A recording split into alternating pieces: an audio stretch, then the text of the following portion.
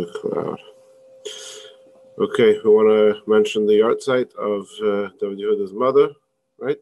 Yes. Rachel Leah Bas Lewis. Lewis. And Shoma should have an aliyah. That's correct. So we're continuing with our review of the laws for Pesach. I wanted to focus primarily on the things which are unique for this year, with the Kfiyas of Erev Pesach falling on Shabbos. It's a Kfiyas, it's a setup that doesn't happen all that often. It comes together with Purim falling on Friday. If I got this correct, the last time this happened was in 2008. And the next time it's going to happen is in 2025. It's in 4 years from now. And then after that, it's not going to happen again for 20 years till 2045. So we all live to see we long, happy, and healthy years. Okay. So first of all, in chronological order, there is a fast of the firstborns on Erev Pesach, on the 14th of Nisan. This includes firstborns, whether you're firstborn just for your father or just for your mother, or even if there was a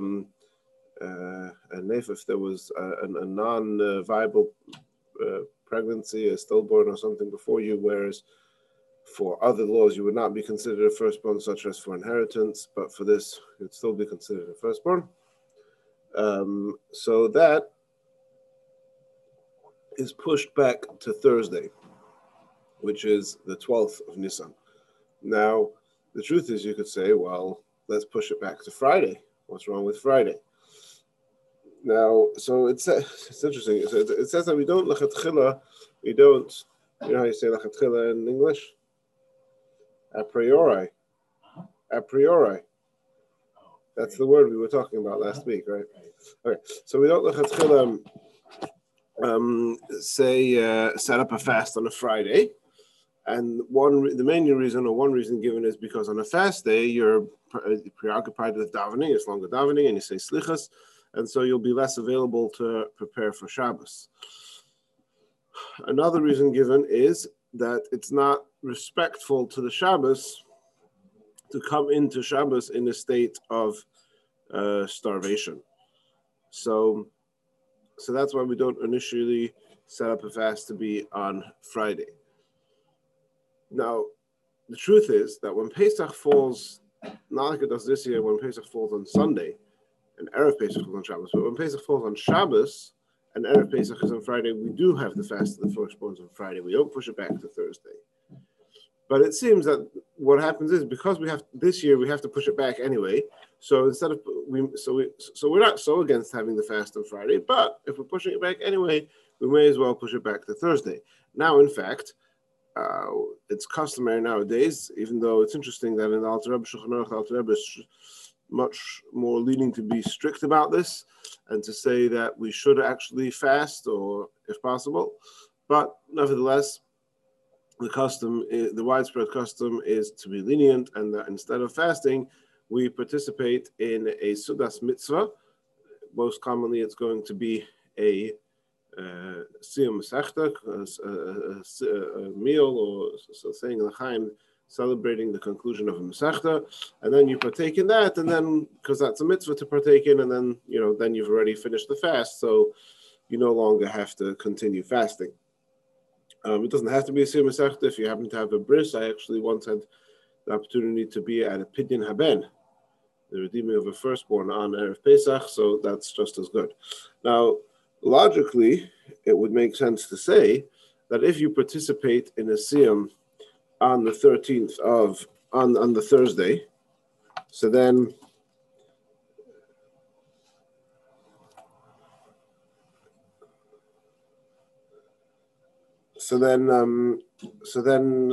you should have to fast on Friday, because we pushed it back to Thursday. But if you didn't keep that because you had got this sidetracked by attending a Siyum, then you should have to fast on Friday. And so indeed there are poskim who say that you should make another Siyum on Friday. However, yeah, that makes sense. Mm-hmm. However, the Chabad custom is not like that. It's actually a Sikha. The Rebbe discusses this, which is in part of the schedule for the project of Likutei Sichos, The schedule is to learn it actually on Pesach. I'm considering possibly doing one of the Sikha classes in that Sikha coming up either this week or next week. But in practice, we don't do that. We say the fast has moved from Shabbos to Thursday for all intent and purposes, and then once you've attended the Siyum on Thursday, you no longer need to be concerned. No. Then the next thing is B'dikas Chametz. So B'dikas Chametz this year is pushed back to Thursday night. So we've already said that you could start doing B'dikas Chametz with a flashlight or with light from the window, open window, closed window, the different opinions in the days preceding. But the mitzvah of B'dikas Chametz, which is when you say it with a bracha, is to be done on Thursday night. So basically the procedure for B'dikas Chametz this year is no different than any other year, except for the fact that it's 24 hours earlier. So just a couple of reviews about those halachas.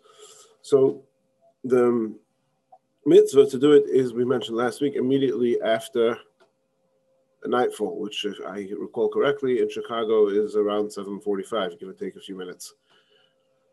So, however, if you're going to be davening Ma'ariv with a minyan, we have a special dispensation that you're allowed to daven Ma'ariv with a minyan first, but then immediately after Ma'ariv, go home right away and don't do anything else first. If you can't be home at that time because your work does not allow you to be home at that time, then best to make a shliach, somebody else in your family, to do B'dikas Chametz for you.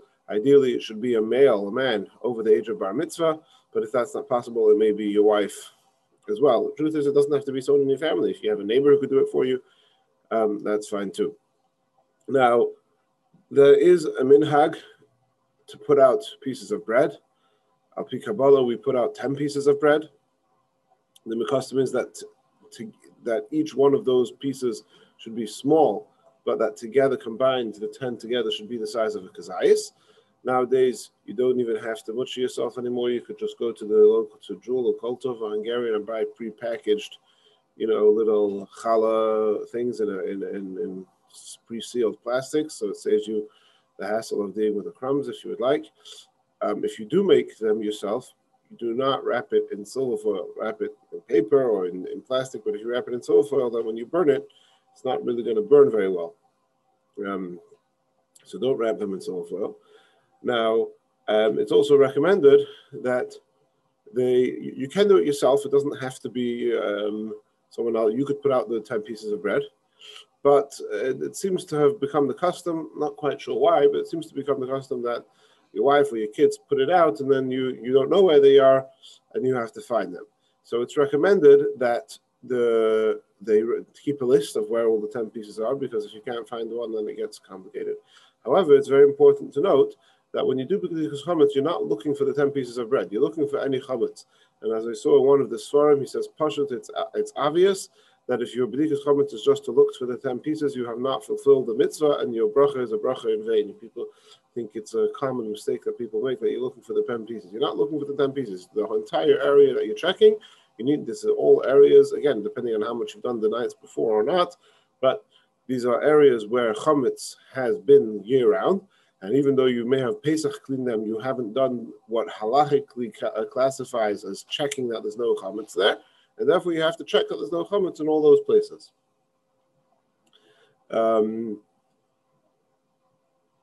Okay. Now, so the time for B'dikas Chametz, like we said, is after nightfall, but already from half an hour before sunset, so approximately, I don't have the times in front of me right now, but approximately an hour before that, it's forbidden to do any activities which may cause you to become sidetracked. So you're not allowed to study Torah or engage in study. You can look up the halacha, but not to get involved in go to a class or something like that. You're not allowed to eat a meal. A snack is to have a little bite. That's okay, but no meals, no taking a nap. That's certainly something which could lead you to fall asleep for longer. That's from half an hour before sunset. Once the time for the B'dika actually comes, which is at nightfall, then you're not allowed to eat anything, not allowed to drink anything, not allowed to do anything besides immediately to do B'dikas Chametz. The Chabad custom is that if there are other members of the household around, it's not customary for the wife to do this, but if you have sons over the age of bar mitzvah, so it's customary that they stand next to you when you make the bracha of b'dikas chametz, and then they have their own candle and their own set. So they yotze the bracha from you. So the father will say the bracha loud and discharge the obligation of, let's say, his over bar mitzvah-year-old son, and then what does the son do? So first he does a little bit of b'dikas chametz right there in that room, because you don't want to have any interruption between the recitation of the bracha and in beginning to do the mitzvah. So you do a little bit in that room, and then he goes to his own, so before you start, you set up, okay, I'll do upstairs, you do downstairs, whatever, something like that. And this way you have both the virtue of doing the mitzvah yourself, mitzvah b'yosem mibishluchai, and also the virtue of sharing the zchus with other members of your family. If you have children or guests for Pesach who have their own household, who are married, and they're coming, so then they may wish to do their entire bedika themselves. So they'll do their own 10 pieces in their own room and give you $1 to rent the room from you and do it that way. That's of course, and then they could say their own bracha. That's fine as well. Any chametz that you find, the 10 pieces and anything else, you're going to put aside in a safe place, out of reach of any kids, to burn the next day. Now, it does say that if somebody is fasting, let's say, usually b'dikas chametz is the night before the fast of the firstborns. But if somebody is, this year it's after, so the firstborn is fasting and he's, then there's allowance for him to have a drink of water or something small to break his fast before doing the b'dika. Now, it's not common nowadays that people actually fast, but if there is a dire circumstance that you're rushing home and you have a headache and this and that, and you want to be able to do b'dika with the proper focus, so then in such circumstances you could allow to have at least a taste of a bite of something, not a meal, but a small bite and drink to give yourself the energy to do b'dikas chametz. That's fine. Then we come to Friday. So Friday is this interesting day because in many ways practically it's like Erev Pesach, because it's the last weekday before Pesach, but it's not actually Erev Pesach. So for example, whereas in a regular year, on Erev Pesach, all haircutting and laundry and cutting nails must be done before midday. This year there's no restrictions. You can have haircuts, laundry, and the entire day on Friday. It's not Erev Pesach. You can do that even in the afternoon. The reason, yes, that makes sense. You don't have to, but you could. There's no prohibition against doing any of those things on a regular Friday afternoon. The reason why there is a prohibition to do them on a regular Erev Pesach afternoon is, if I recall correctly, at least according to most opinions, related to the Karban Pesach, because that's the Karban Pesach, it's kind of a regular Yom Tov, and therefore it's forbidden to do work. But again, this year it's not Erev Pesach, so you could continue things. However, it says that you should destroy the chametz the same way that you do at the same time that you do every year. Now, to clarify, biblically speaking, from the biblical mitzvah is to destroy the chametz before chatzos, before midday on Erev Pesach, which in halachic terminology, that's called the 7th hour, right? The noon, chatzos, is the end of the 6th hour, so it's going into the 7th hour. However, midrabanan, the rabbinic enactment is to, in case you might get the times wrong, we push it back an hour. So we burn all the chametz by the beginning of the 6th hour, by the end of the 5th hour. That's on a regular year, and then we stop eating chametz even another hour before that. So this year there are a number of different opinions, and I'm not going to get now into all the different diyukim and proofs this way and that way, whether or not you should this year. So this year you don't, technically speaking, you could burn your chametz on Friday afternoon, but we don't want you to do that because we're concerned that if you burn your chametz on Friday afternoon, then next year you'll burn your chametz on Erev Pesach in the afternoon, and that's a no-no. So you do it in the morning. Does it have to be done before the 6th hour, or can it be done this year anytime before Chatzos? So that depends which rabbi you ask, and every rabbi is going to have their own proof backing up that it must be done before Chatzos, before the 7th hour, before the 6th hour. Practically speaking, it's not really that big of a deal. Just burn it. Here actually, I think we're going to have the fire straight after Shachar, so that's very early in the morning. But if you're doing it in your backyard or whatever, do it before, again, I forget exactly the time. I think it's approximately 11:45 or 11:55. Just do it before that and be safe according to all opinions, and that's the best. Now, the next big question is selling the chametz. Now, again, in theory, you could sell the chametz a minute before Shabbos. Now, not telling what you should do. You should sell your chametz today.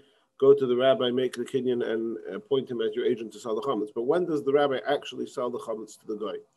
So basically, there are 3 different practices amongst Rabbanim what to do in such a kviyas when it's these days of the week. One is that just like you burn the chametz at the regular time, you sell the chametz regular time. So you're going to sell the chametz within that practice itself. You could split it into 2. Those who will sell the chametz the actual regular time before the 6th hour on Friday, before 11:45 approximately in Chicago, and those who will say the same as every year, but without that hour extra, so before Chatzos. Then you have those who do it immediately before Shabbos. And then you have a third way, which is that they sell the chametz anytime on Friday, either the regular time or on the Friday afternoon, but they add a stipulation into the document that the sale should take effect only on Shabbos at the time, so we're doing the transaction now in a way that it should take effect tomorrow, which, as you can imagine, is a very complicated halachic discussion whether or not it's permissible to do that, because usually we don't do transactions on Shabbos. What does this count as? Anyway, practically, first, so 2 things. First of all, here in Chicago, anybody in this room or on this Zoom probably is selling the chametz through Rabbi Hertz. That means either you go to Rabbi Hertz or if you go into Rabbi Epstein also doesn't actually sell the chametz to a guy. He joins with Rabbi Hertz's sale. Rabbi Hertz is planning, as far as I could understand from him, if I understood him correctly, he's planning to sell it on Friday afternoon before Shabbos, which means that that you burn. So you're going to burn the chametz on Friday morning. You obviously, as we'll discuss soon, going to keep chametz to have for the Shabbos meals lechem mishnah. But if you want to keep more chametz, if you want to have a bottle of beer on Friday afternoon or whatever it is, you could continue sort of, quote, being busy with your chametz until closer to Shabbos when the sale actually takes effect. Once the sale takes effect, now the chametz belongs to the goy. It's not yours to touch anymore. Practically speaking, I don't know if it's so recommended. I'll just say that what I personally plan to do is after the time of the chametz burn the chametz, and that's it. I'm done with the chametz, with the exception of obviously I'm going to leave out what I need for lechem mishnah for the 2 meals of Shabbos. But besides for that, put everything away, and that's included in the sale, and I'm done with it. And also, it's important, if you have kids, if you don't have kids, it's irrelevant. Anything that's not chametz, but for whatever reason it's your custom not to eat it on Pesach, whether it's gebroks or kitnias or manufactured products, whatever your personal standards and customs are, there's no reason not to have them in your house and not to eat them for those 24 hours from 11:45 on Friday till 11:45 on Shabbos. So buy bamba, buy whatever they have in the store thing. If you need for yourself, for your kids, there's plenty of snacks and things that you could have that are. Of course, anything that you're going to be cooking, if you're going to be using your Pesach utensils, don't cook in your Pesach utensils anything that you don't use on Pesach. If you're careful not about not eating peel on Pesach, then don't cook something with peels and in your Pesach utensils. But anything that you could buy from the store, that's fine. So Kedina, nowadays where you could get there's so much variety. There's really no need to patchka around with chametz other than what you actually need for the Shabbos meals. Sell the chametz in your document or whatever. Yeah. You put except for the 2 loaves of bread. You don't need. I don't know. Some rabbis. Some rabbis will add such a clause into the shtar. Some don't, but it doesn't matter. It's sort of you obviously are not intending to sell the chametz which you're leaving out to use. You're only selling the chametz which you're putting aside in those places which you're selling the chametz. Now, Okay, let's move on to what you actually need for the chametz for Shabbos.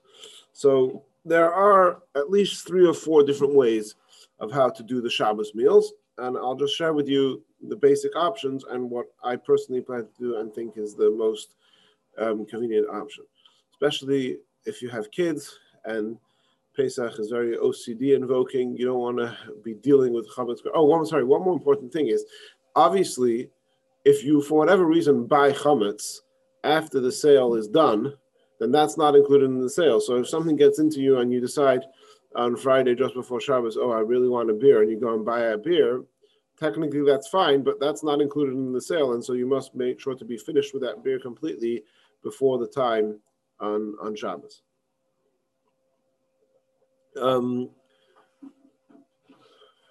Now,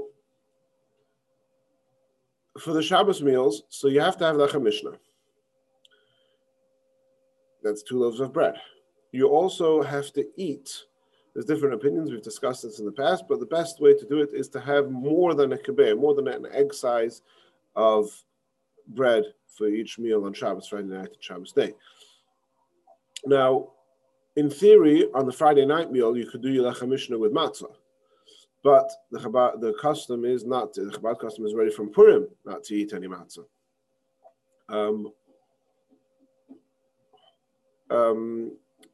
A Shabbos day, you're not allowed to have matzah. You're not allowed to eat any matzah on Erev Pesach. In theory, you could also use egg matzah, but again, practically speaking, to eat the right amounts, and it's not the recommended route. So the recommended route is to use loaves of bread that don't make crumbs, and the best option is pita. Pita breads, I mean, they make some crumbs, but not like a regular challah. And each pita, before you cut it open, a complete pita, even though it has a hollow pocket in the middle, that doesn't matter. That's considered a whole loaf. So you take 2 pita breads. Now, I don't know exactly how much a pita bread weighs and how much is a kibbeh, but if you eat 1 whole pita bread, you're for sure good. You could wash, sail into the Sedayim, fulfill your Shabbos meal with that, and bench. So there's a few different options how to do it. One option is that either way, whichever option you're going to take, it's recommended that for the meals of this Shabbos, even though you're using your soup or whatever you're going to be eating is going to be cooked in Pesach utensils, but that your actual meal should be eaten with paperware, with disposables. And the main reason for that is because you're going to have chametz in your mouth. You don't want to start sticking your Pesach forks and spoons into your mouth because with the crumbs, it's not a good idea. And you should not, if you are going to use any chametz utensils, then don't pour from the Pesach utensils into the chametz utensils. Pour from the Pesach utensils into a disposable pan, and from there into your chametz utensils. But again, we live in a generation where to get disposables is so easy and cheap, and just use disposables. That's the best idea. That's for the actual meal. So that's when you're going to have your all the things. So there's a few ways to do it. One is you could set up your regular dining room table, make kiddush with a becher that's the chametz sticker becher, not your Pesach becher. Then wash. Everybody has their pita bread over a napkin. Then you finish with that. Take the napkin, flush it down the toilet, and then continue your meal again with your paperware bench thing. Now you can do that. That's perfectly legitimate. You might even say that's the best way to do it. The downside of that method is that having crumbs in your dining room that you're going to be using for Pesach, even though you could clean up and it's fine, it's many people are uncomfortable with that. Now, an important thing to point out, if you do that option, or if you do a thing, is that on Shabbos day, I don't recall exactly what the time for the end of eating chametz is, but let's just pull out of that 10:30. It's probably a little bit later than that. Right, so we're going to daven very early on Shabbos to make sure we could finish. Davening is going to be 7:30 on Shabbos to make sure we could finish and you could have finish your chametz by that time. So if you, during a meal, any meal, Shabbos meal, you don't make brachas on all the foods that you're eating during the meal because those foods are considered to be subsidiary to the bread. The bread is the mainstay of the meal, and then all the other things. Once that time has passed, now nothing can be secondary to the bread. It's past the time for chametz. So then you would have to start making separate brachas on any other food that you would have in the meal, which gets complicated, in which case you just say, once, if let's say, again, we're using 10:30 just as an example, you make Kiddush at 10 o'clock, and then you have your challah, and then you're eating your cholent or your whatever you're eating, and then the time for 10:30 comes, just bench, finish your meal, and then you're still hungry, you can make another bracha and continue eating as you would just any snack. Okay, so that's one way to do it.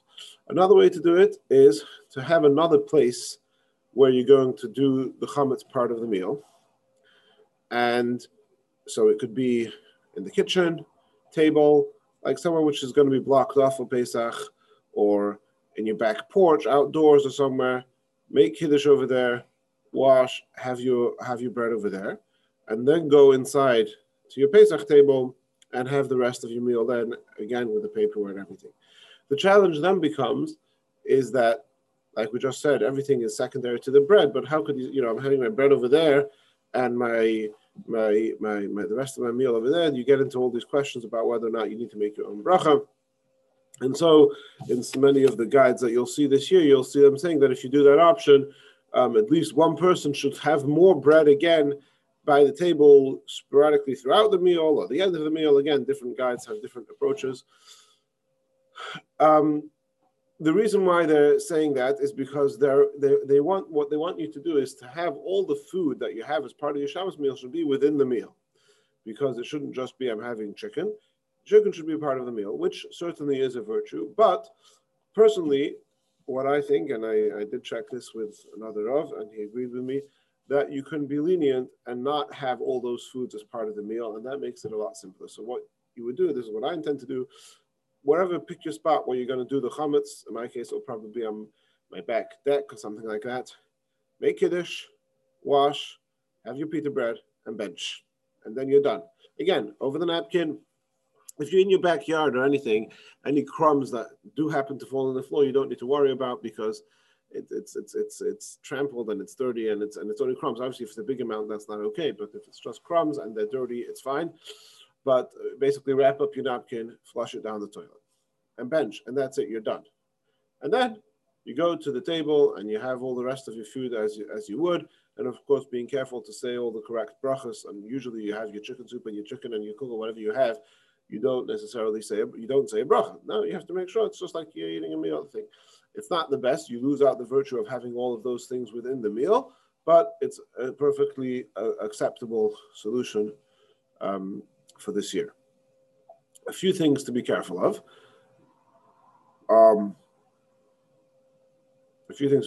So the becher you're using is going to be your chametz sticker becher. When you finished, you have the end of the wine in there. So on Friday night, you could wash it out, not in your Pesach sink, of course, but in the bathroom, or if you have a chametz sink that's still not blocked up,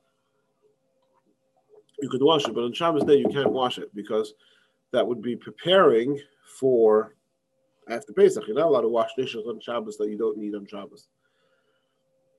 So, but you might not want to put away the becher with the sticky wine at the bottom, and then it's going to be very hard to get out. So a workaround that I thought of is that you could use, after you finish making Kiddush, you could use that same becher to have a drink of water from, and then you put it away in your chametz sticker cabinet, and after Pesach you could wash it with soap if you want to, but it's not going to be all sticky and all, whatever. So that's another thing. Now another thing is the candles. The Shabbos candles are supposed to be in the place that you eat. So some people are careful to put it on the table. Some people put it in the same room to the side, but they're supposed to be in the place that you eat. So on Yom Tov, you're going to eat the Seder nights. You're going to eat in your Yom Tov dining room. But if you're making Kiddush and doing like these things, so where do you do your candles? So technically, it's good. You could just put your candles by the dining room, and even though you're not going to make Kiddush there, but you're going to be eating other foods there, that's fine. Or perhaps even better is to put the candles in a place where you could see them from where you make Kiddush, because it's customary to look at the candles when you make Kiddush. You just have to bear in mind that afterwards the candles are muktzah. So, for example, if you're going to use tea lights, let's say you leave your candlesticks for the dining room, you use that for the Seder night, and for Friday night you'll put tea lights in the kitchen or somewhere where you could see them from where you're going to make Kiddush. The burnt out tea lights are muksa. So if you want to get rid of them, you can do kilach hayad. You pick it up like this and you brush it into the garbage. That's fine. But you can't just pick them up and put them in the garbage. That would be muktzah. So that's basically the seder for Shabbos day, and anything that's left over for Friday night, Shabbos day, anything that's left over, you flush down the toilet, and that's it. You wrap up everything, throw it in garbage, and throw it in the garbage. Oh, so putting things in the garbage. So if it's just, so if it's just crumbs, if it's a little kazayis to put it in the garbage on Shabbos, I'm not sure because, technically you probably could. Again, talking, I want to clarify, talking if you live here in this neighborhood, not at Winston Towers. I'm actually going to, there is someone on the line from Winston Towers, and there's another person online from Evanston, and another person online from somewhere, another city. So different, every place is different. Here in this side of the neighborhood, we have a very easy thing with the garbage pails because it doesn't belong to us, it belongs to the city, and it's not in our domain, it's in the alley. So technically you could put chametz in there. If you live in a place where the garbage is in your property, which includes Winston Towers, because they have a thing, I would recommend that not just on Shabbos, already from I don't know how often they take away the garbage on Winston Towers, but any garbage, any chametz that's, any piece of chametz, not talking about crumbs, any piece of chametz that's in your garbage, if let's say you put it into the garbage on Thursday and it's still there on Shabbos, that's a problem because it's in your property, it's in your domain, right? The common areas of Winston Towers, if you live in Winston Towers, you pay your assessments. That's the thing. So in that case, the best thing to do is that for a few days before Pesach, any chametz that you're putting in the garbage, pour some bleach on it. Pour bleach to make sure it's completely disqualified from human consumption and if possible even from animal consumption. And that way you don't need to be concerned about it. However, I should point out that if you don't use the Eruv, we've discussed this before, if you don't use the Eruv, not only can you not take out garbage on Shabbos, you really can't take out garbage on Yom Tov either, because on Yom Tov you're only allowed to carry something that I need on Yom Tov. I'm going out, I need my key, so I could carry my key. But when you're carrying garbage, you don't need your garbage in the alley. You don't want it in your house, but you don't need your garbage in the alley. So it's problematic. Some poskim allowed to do it if it's garbage that's smelly. So if you have a garbage bag full of apple peels, I think some poskim do allow you to take it out into the alley, but certainly not like things which are dry, which wouldn't smell, like empty bottles of grape juice and empty matzah, cardboard boxes, anything like that. Certainly you can't take out in Yom Tov. So what I personally do is when we have a Yom Tov, and certainly now, is that I'll bring one of the garbage pails into my backyard. So this way I can take out a regular Shabbos, so your piles too, maximum you have an extra bag of garbage, but with a 3-day Yom Tov, there's lots of garbage. So I'm going to bring a pail. So what I'm going to do is on the next Monday, they're going to come and take my garbage. I'm going to make sure that all of my garbage all goes into one of the pails, and that pail I'm going to leave out in the alley. And just before Shabbos, I'll bring in the other pail into my backyard. And any garbage over Shabbos and the first day's Yom Tov, I'm going to put into that pail. But two things. First of all, obviously I have to be careful not to put in any chametz. And B, I'm going to lose out the pickup because the second day Yom Tov is Monday, and I'm going to lose out on that pickup, and I'll have to deal with that. But in this neighborhood, they pick up on Monday. But okay, so that's about the garbage. Now, okay, cleaning out your mouth. So first of all, I actually saw here that he brings, I think, from the Rebbe Hashab, that you should really finish eating your chametz, whatever the time is, finish eating half hour, 45 minutes before. Like this, you have time to process, you eat and drink other things, so anything that's stuck gets washed out. But let's talk about the process of cleaning out and dealing with chametz stuck in your mouth. So first of all, we mentioned this last week, I want to review it again with some more details. Kashering your mouth. If you have anything in your mouth that's external, whether it's a piece of metal, or braces, retainers, or even fillings, so there is a concern that you have to kasher them because it's external. Now, we could debate as to whether or not it's actually 100% necessary. I mean, we don't kasher our teeth, mouth year round between eating milchiks and fleishiks, but nevertheless, the custom is that we do kasher them for Pesach. As we know, Pesach, we do all the chumras. So how do you kasher your teeth? So first of all, most of the guides of the Pesach guides that you're going to read will tell you that for 24 hours before you kasher your teeth, don't have any hot chametz. So that's because you want to make sure that the taste of any chametz will be potent. Don't have any hot chametz. I mean, you can have something warm, not hot. That's not display. That's properly hot. Now, the truth is that when it comes to kashering other things, kashering sinks, for example, we're more machmir than that. We say don't just not use it for chametz for 24 hours. Don't use it for anything hot for 24 hours. And some of the Pesach guides will say, if you want to do even more chumrah, so don't eat anything hot for 24 hours. That's different opinions as to exactly how the Ben Yoimei thing works. Again, I'm just going to share with you all the different things different Pesach guides say, and based on your circumstance, you'll choose which one to do. Whatever you do is valid. Okay, then to actually kash your mouth. If you have anything retained or whatever things that could come out of your mouth, then you kasher them by pouring boiling hot water on them, and just to the maximum that it won't get ruined. But if it's just about fillings and whatever that don't come out, so you clean your mouth very thoroughly, you brush, you floss, and this year you're going to do all of this before Shabbos with your chametz stick toothbrush, and you're going to clean out your mouth very thoroughly, and then you drink hot water, as hot as you can take without burning yourself. You drink hot water to extract any taste that might be in the thing, and use a disposable cup. Don't use a disposable cup for that. If you want to be really, really chumrah, I saw some people have a chumrah that if they have fillings for the entirety of Pesach, they don't eat anything that's boiling hot. They wait till everything's cooled off, so it's less than Yad Lettuce Boy, which has different opinions, spanning from 140 degrees to well, I don't remember all the opinions of the answer. They basically don't need anything boiling hot for the entirety of Pesach because you can't really kasher your teeth with them properly. So, some people, again, these are all chumras, ask your local competent Orthodox rabbi, mashpia, therapist, what's healthy for you. Okay, now that's all done before Shabbos. Now, then you have to also clean out your mouth from chametz and sham. You have all this bread, you want to clean out your mouth before the time comes. So you may not brush your teeth with toothpaste or water on Shabbos. However, you can, unless you have, they do make, actually, you could buy the Kosher Innovations, have a special rubbery type of toothbrush, which is permissible for Shabbos use. And then there's a question whether or not you could use toothpaste or you have to use mouthwash. I don't know. Personally, I just don't brush my teeth on Shabbos. I'm talking year round. I just don't brush my teeth on Shabbos and that's it. But here you want to be able to clean out your mouth before thing. Now, how much is strictly actually necessary halachically to clean out your mouth and how much it's your obligation to be concerned about that or not? Possibly it's not, but the practice is as much as possible you clean out. So first of all, after you finish eating chametz, you're going to be eating and drinking other foods, so anything that's stuck in between your gums gets sort of washed down that way.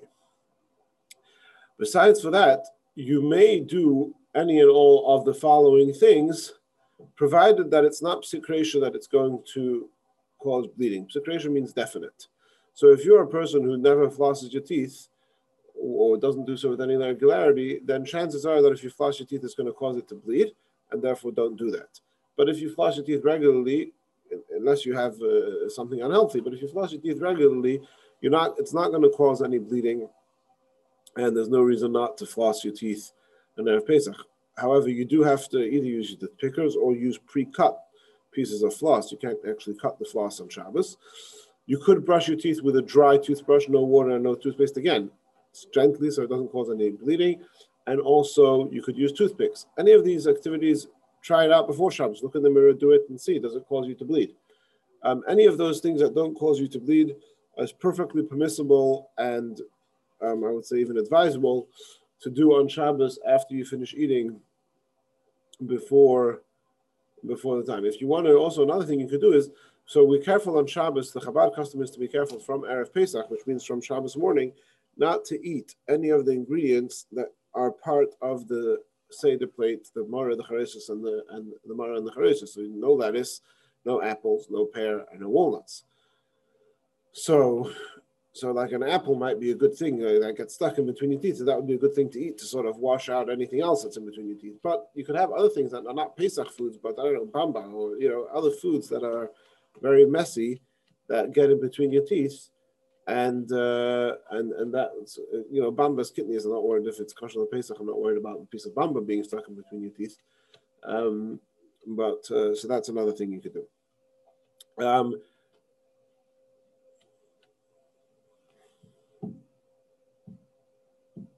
What else? Okay, we already spoke about kasher, cleaning your mouth, your teeth. Oh, okay. Now moving on for the rest of Shabbos. So, but it's an interesting Shabbos because by 10:30, 11 o'clock, you finish your Shabbos meal, which for some people that's normal, but for us, that's, we usually don't have our Shabbos meal so early. So it's a long day. You may not do anything to prepare for the Seder on Shabbos. So as much as possible now. So we have here this conflict. On the one hand, you're not allowed to do anything on Shabbos to prepare for the Seder. On the other hand, we do have a very strong value to start the Seder as early as possible. You can daven Ma'ariv at the time for Ma'ariv, don't wait around, and then you come home right away and start the Seder right away. The main reason being Shalish Natanoi, because you want the children to be awake and participatory as much as possible for the Seder. Now, strongly advisable for all adults and children to have a nap on Shabbos, to have energy for the Seder, although many Pasuk say that you should not explicitly say that you're doing this in order to have energy for the Seder, because that's explicitly saying preparing for Shabbos. However, there's room to be lenient about that, because you're not, if you say I'm going to sleep to be able to drive through the night, that's forbidden, because driving is something you're not allowed to do on Shabbos and Yom Tov. But if you're saying I'm sleeping now, so I should have koyach to stay up tonight, so staying up tonight is something that's permissible activity on Shabbos, staying up. So the reason for yourself, you're saying I'm going to have a nap, it's fine. But if you're dealing with kids and trying to get kids to you have to say no. If you don't sleep now, you're not going to have koyach to say the man is. If you need to do that with your kids, that's fine. But again, other than that, you need to make sure everything is done before Shabbos. So let me give you some useful advice. First of all, prepare before Shabbos everything that's possible. So you're going to check your matzahs to make sure how you check that there's no foldings in the ends of the matzahs, kfulas. Do that before Shabbos. Prepare even, you need to have however many people you have, the shleimus, whole matzahs. Prepare them before Shabbos, so you have already a box with all your shleimus. You could just go 1, 2, 3. You don't need to start sifting through the matzahs on, say, the night. The lettuce, make sure it's checked and dried properly before Shabbos, and put it in the fridge. Again, you want to make sure it's dry, because if it's besides the fact that the lettuce that you use for chazaris has to be properly dry, because you put it in the koyrich sandwich, and we're careful about the brooks. But in addition to that, if you put any lettuce with any moisture in the fridge for 24 hours, it's going to start getting brown, and so you want to make sure it's thoroughly dry. Put it in. Make sure you grind your chrein before Shabbos. Make sure you prepare your salt water before Shabbos. Make sure you cook your eggs, your zroya, all of these things to do before Shabbos. Maybe I should go through quickly what happens if you didn't. If you didn't do it, so like this. So lettuce you could prepare on Shabbos, you could do on Yom Tov. If you do find a bug, you can't just take off the bug or wash it off. You should really take off the bug, rip it off together with a piece of lettuce. Cooking the eggs you can do on Yom Tov. Of course, you can't cook more than what you need for that first day of Yom Tov. You can't cook on the first Saturday night, the first night of Yom Tov. You can't cook what you need for the second Seder. The zroya, if you didn't roast the bone before Shabbos, so then it's a problem, because we're careful not to eat. You can't cook it on Yom Tov because we're careful not to eat the meat of the zroya. But you could cook it and eat some of the meat the next day. We're only careful not to eat that meat at the Seder night. You could cook it the next day. But another option is just, instead of using, like our custom is, to use the roasted chicken bone, if for whatever reason you didn't prepare a zroya before Shabbos, just put any piece of meat, any piece of cooked meat on the Seder plate. That counts as the zroya. What else is there? Salt water you can prepare on Shabbos, on Yom Tov with a shinoi. So first of all, you put in. Usually you would put the water first and then the salt. I think that's what they say. So you should put the salt first and then the water. And also you should only make a little bit amount to exactly what you need for the Seder, not anymore. Again, try and get into your schedule to do all these things before Shabbos. The chrein, what happens if you didn't grind the chrein before Shabbos? So the pashtus, then you cannot grind it on Yom Tov. You just have to cut it with a knife into small pieces. I saw Rabbi Ashkenazi from Kfar Chabad. He has a workaround, and he says that you can grind it on Yom Tov with a shinoi. So that means if you have a grinder and a hand grinder, obviously not an electric one, and you grind it onto the tablecloth instead of onto a plate, or you hold it upside down or something like that, you can do that on Yom Tov. I'm not sure, it's debatable whether or not that works according to the Alter Rebbe. Again, do all of these things before Shabbos. Now,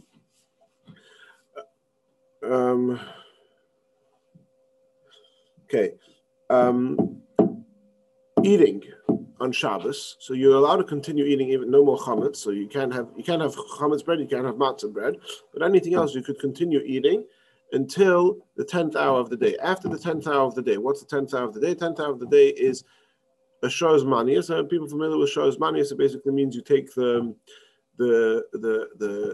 daylight hours and divide it by 12, and each one of those is one Shoz Manias. At this time of the year, it's just a few minutes more than an hour. It's 63 minutes or so.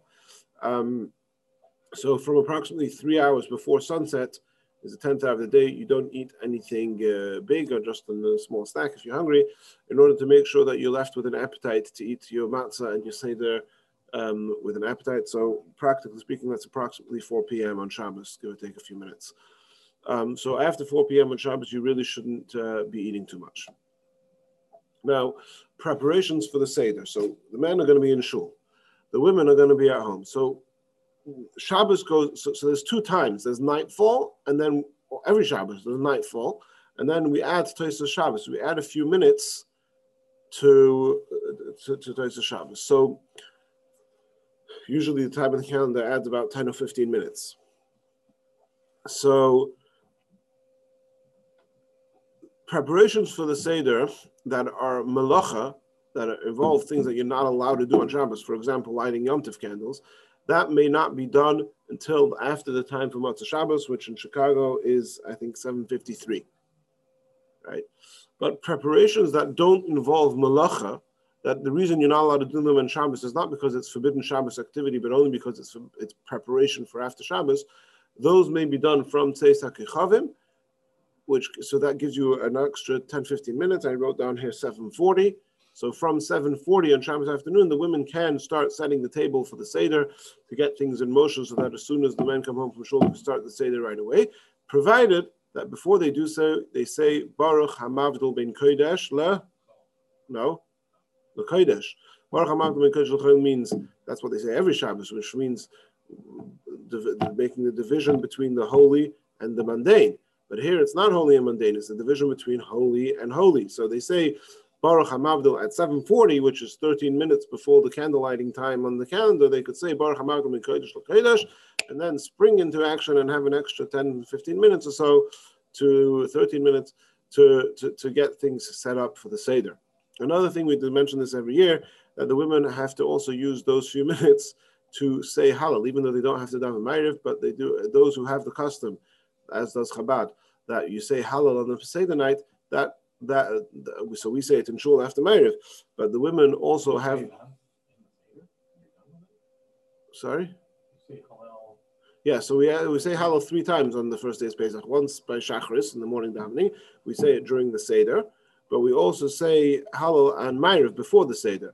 So the women also have to say after the Seder is too late, because the main reason we say it before the Seder is because you have to say Hallel, so we say it with the Seder, but by the Seder you can't say a bracha because we split it up into 2 different parts.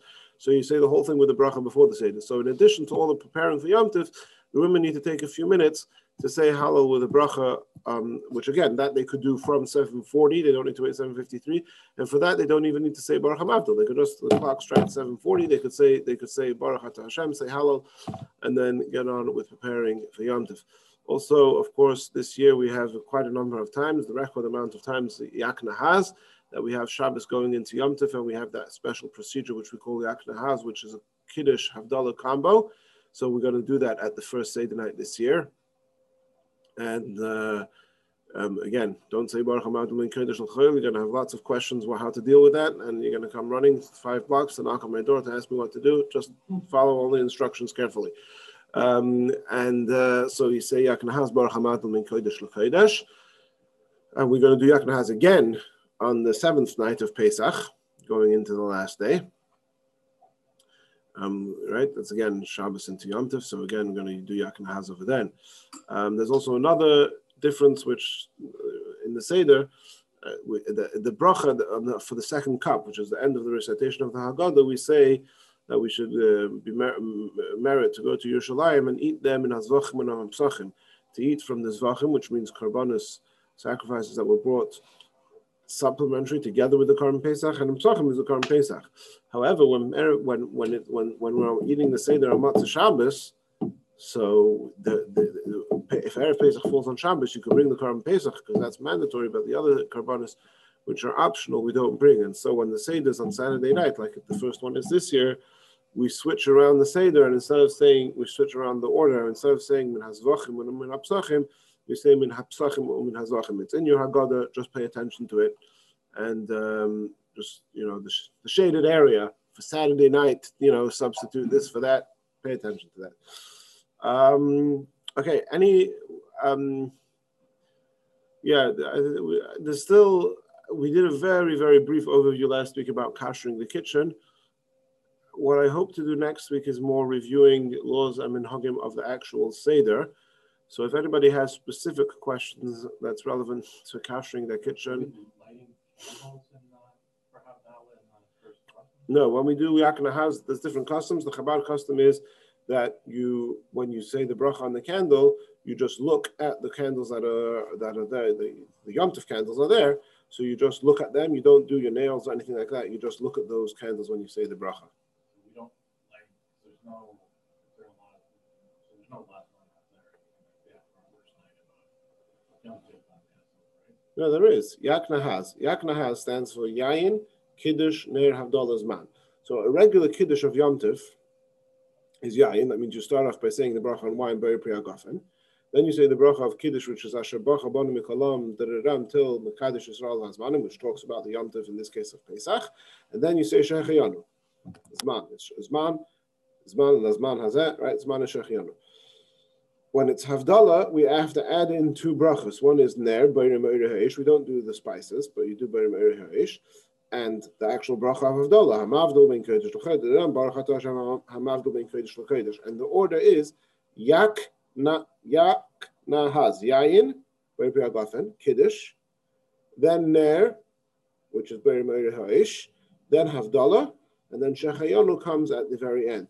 An interesting thing which I learned this year for the first time, something important to have in mind, and this is relevant both to men who are saying Shechayanu. Oh, very important.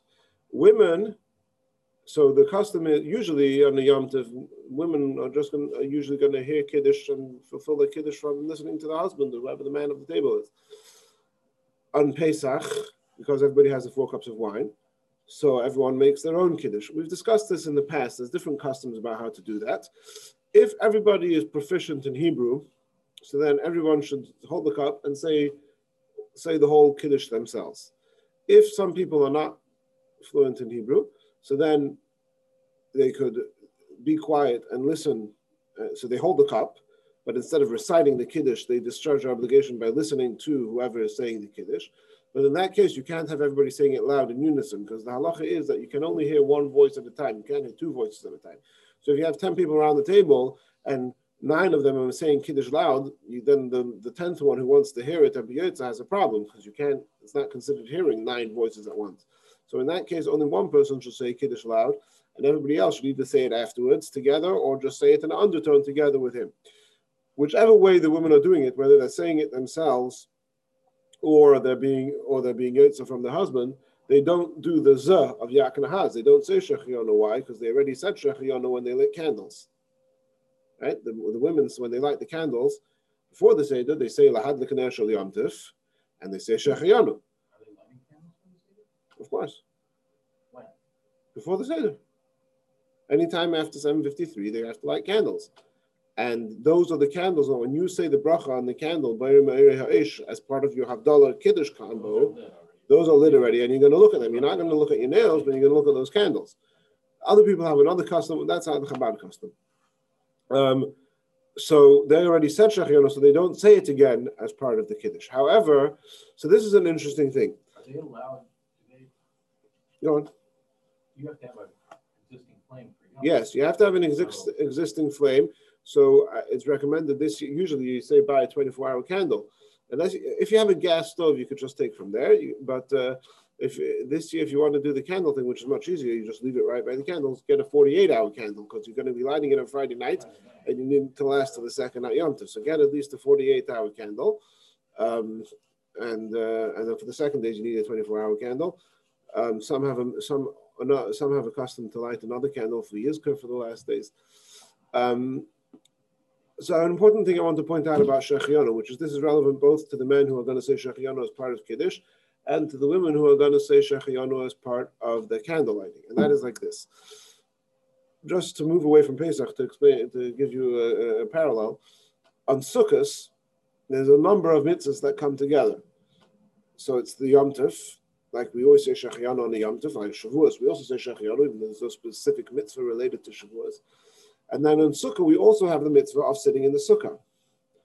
So why don't we say Shechianu when you build the Sukkah or when you sit in the Sukkah for the first time? The answer is that the Shechianu that you say in the Kiddush, which in most scenarios will also be the first time you're sitting in the Sukkah, although there are exceptions, that Shechianu goes on the building of the Sukkah as well.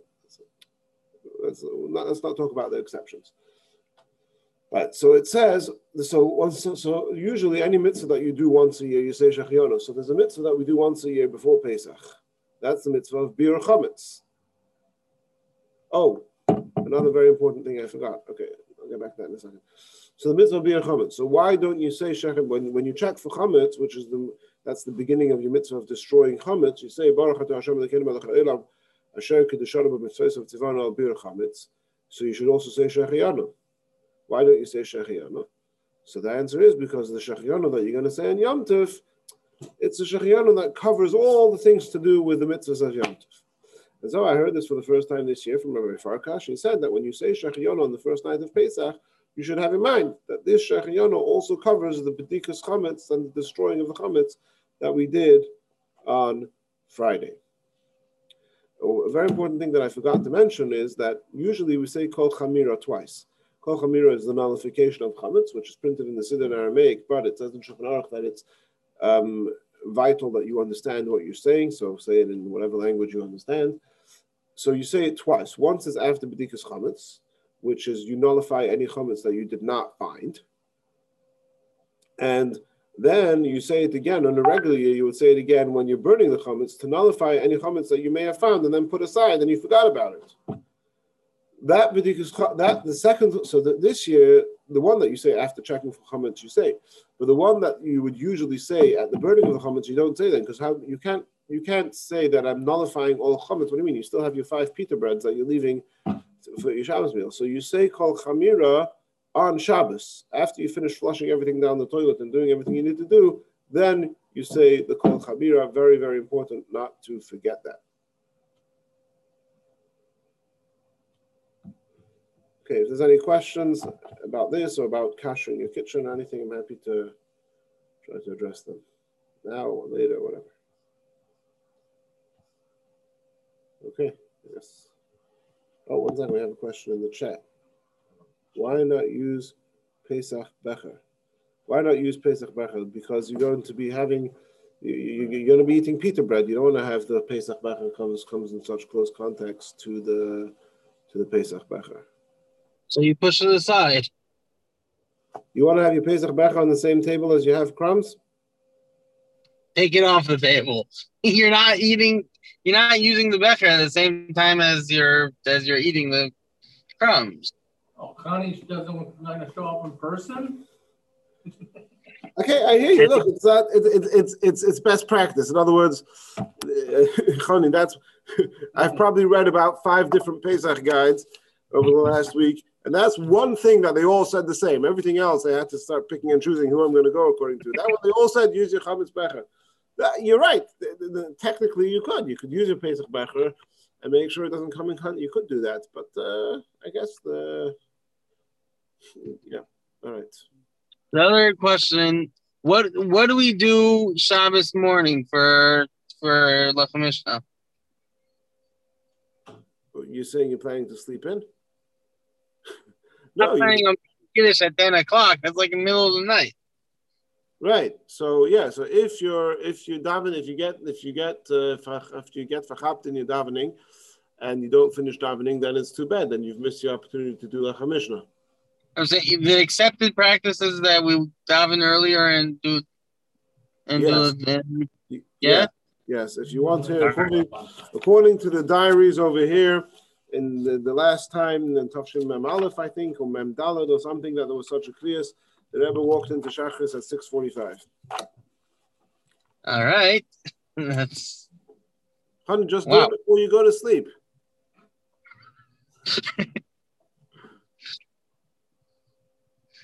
Okay.